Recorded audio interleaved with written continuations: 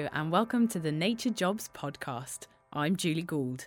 To complement this month's Wind Back Wednesday series, From Academia to Industry, I have the pleasure of having a chat with Nessa Carey, the Senior Director at Pfizer. Now, Nessa spoke at the London 2013 Naturejobs Career Expo about her transition from academia into industry. And hopefully she can elaborate on her story with us today. So, welcome, Nessa. It's great to be here. Let's start with your time in academia. Why don't you tell us a little bit more about that? Yeah, sure. So I did the very traditional academic route. I did a PhD and then a postdoc. Then I was very lucky and got a lectureship straight away.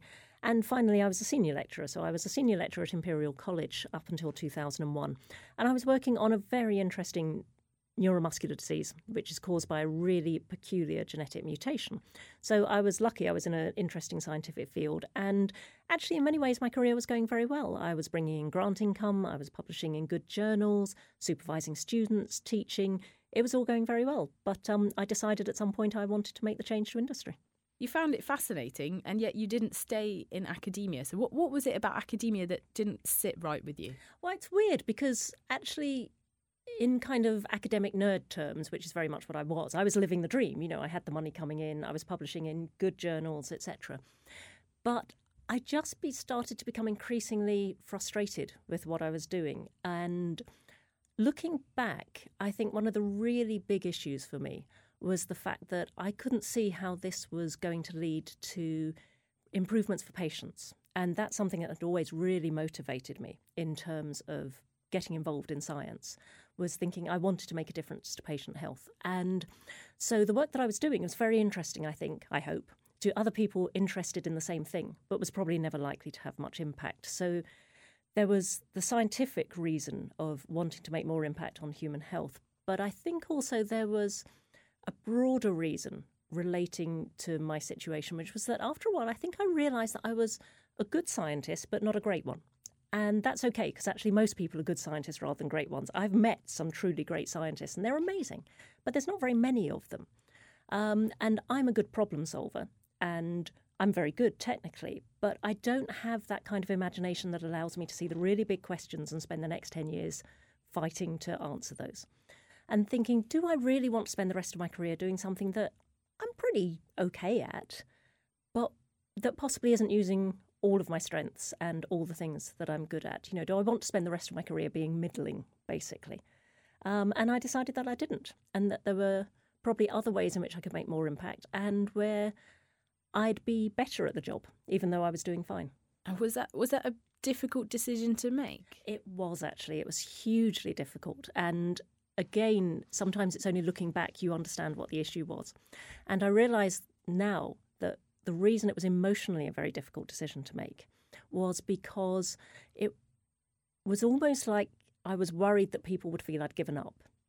Because particularly back then, I left academia in 2001, it was so traditional that you did a PhD and a postdoc and then you hoped and hoped and hoped you'd get an academic position and you'd get onto that particular career path. And so it almost seemed like I had everything I was supposed to have wanted.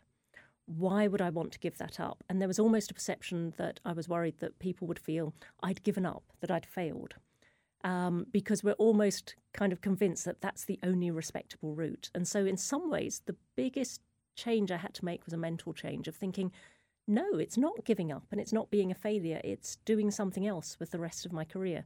But it was quite a difficult thing to do emotionally. And did you have a lot of support from your colleagues, or was there that feeling of, oh, should she really be doing this? I think there was, to a large extent, that feeling of should she really be doing this? And actually, I didn't tell very many colleagues that I was planning this particular transition, just really only one colleague who I was quite close to and who actually made the same transition themselves. Because it's almost like you're letting the side down, that idea that you might not want to carry on in this particular career path. Well, hopefully that won't happen to too many people. Okay, so you've now taken this leap. You're now working at Pfizer. You've moved your way up into Pfizer and you're doing really well. So why is this position in industry more suited to you? Well, it's a range of factors, I think. I mean, Pfizer is now the fourth job I've had since I moved to industry. So in 12 years, I've had 4 different jobs. I worked in the biotech sector for 10 years and then moved to the big pharma sector. And I think it's because there's a different kind of culture and a different sort of timescale to which you work. So one of the things that I like about industry, and it's true of all the companies that I've joined, is that there's a real sense of shared purpose and there's a real sense of teamwork, and there's this perception of, okay, we all know what we have to do, in the sense of we know what our overall aim is, which is always something to do with getting drugs into patients. So we all know what we're going to do and we're all working together for that. And I actually find it a more collegiate atmosphere. I like that feeling of shared purpose. So that's one of the things I really enjoy about industry. And also my job is very variable. So I spend a lot of time going out talking to really great scientists. So I still remain very connected with science, which I love because I am essentially a geek.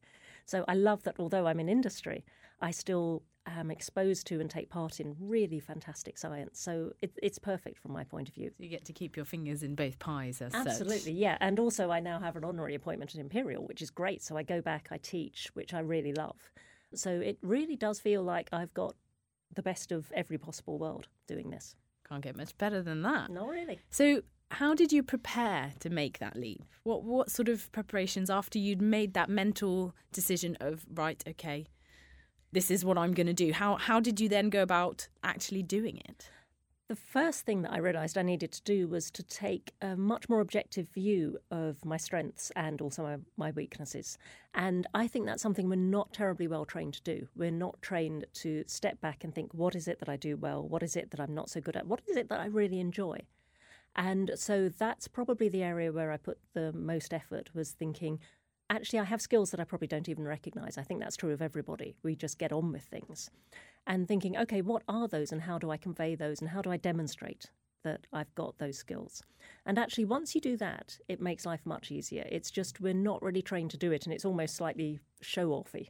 Did you have to develop those skills whilst you were still working in academia? So you had all your hands full, supervising students, teaching, doing your research, and then at the same time you had to go about looking and trying to develop all these skills. That must have been quite a balancing act. Well, not really, because if you're quite an enthusiastic person, then you find that academia makes an awful lot of demands on you.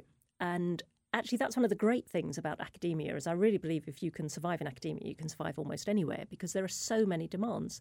So what you do is you find that you're actually very good at doing things like juggling your time, at managing people, at leading teams, at communicating, at persuading people.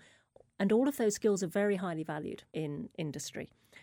You just have to learn to step back and think, actually, do I have those? And generally, you'll find that if you've been an enthusiastic, hardworking person, you probably have developed quite a lot of those skills. You just haven't recognised them. So it wasn't a case of having to do extra things to prepare myself for industry. It was a case that I was doing those extra things anyway, just because that's what you do. And it was just a case of having to recognise those and work out how I could explain those and make them relevant in an industry setting, because the skills are transferable. It's just the experience that's different. The employers in industry, are these the sort of skills that they're looking for? So for the young students that are thinking, right, okay, I've done my PhD, I've done my postdoc, not quite right for me, I want to go into industry. Are these skills that you talked about the ones that these employers are looking for? Oh, absolutely. You have to have a good science base. That bit is essential, but it's not sufficient in itself. You have to understand the science and be good at the science, but you have to bear in mind there are an awful lot of people who understand and are good at science and can run things technically. What you have to have if you're going into industry is those other skills. You have to be able to work with other people. You have to be able to communicate. You have to have those sorts of communication skills, what we always call the soft skills, which are actually phenomenally important. Because when you're hired by industry, by any company, large or small, they're making an investment in you, and they're very aware that they're making an investment. They're very aware that it's really expensive to hire new people. It has enormous impact if you hire the wrong people. So they're always looking for those who have those extra skills and who can develop within the role. So those skills are phenomenally important, and that's why you need to get out of the lab sometimes. But there's so much pressure on the young students at the moment that, you know, they're in the labs, they've got to publish their papers, they've got to do their research. How are they going to find time to develop all these things? It's really tough. I appreciate that. And it was always really tough. But I think you find that people do this anyway. They just don't necessarily recognise it. So maybe they're running a society. Maybe they've helped supervise a more junior student in the lab. You find most PhD students and postdocs end up looking after younger members of the lab team. One of the things that I found when I was doing my postdoc was I got asked to teach, and I said yes just because it sounded like fun. And you don't realise that every time you do that, every time you say yes to something, then that's noticed and you're developing as an individual. I mean, that's why I got my lectureship. It was kind of right place, right time, but also I was the person who had been noticed because I'd always done the extra teaching. I'd always agreed to tutor. It was noticed that I'd been looking after more junior students, that kind of thing. So it's all those things that actually people offer you opportunities. And yes, it's hard to take them, but you don't necessarily have to go off on a placement or anything like that. You can develop an awful lot of skills just by being enthusiastic and accepting opportunities when they come along.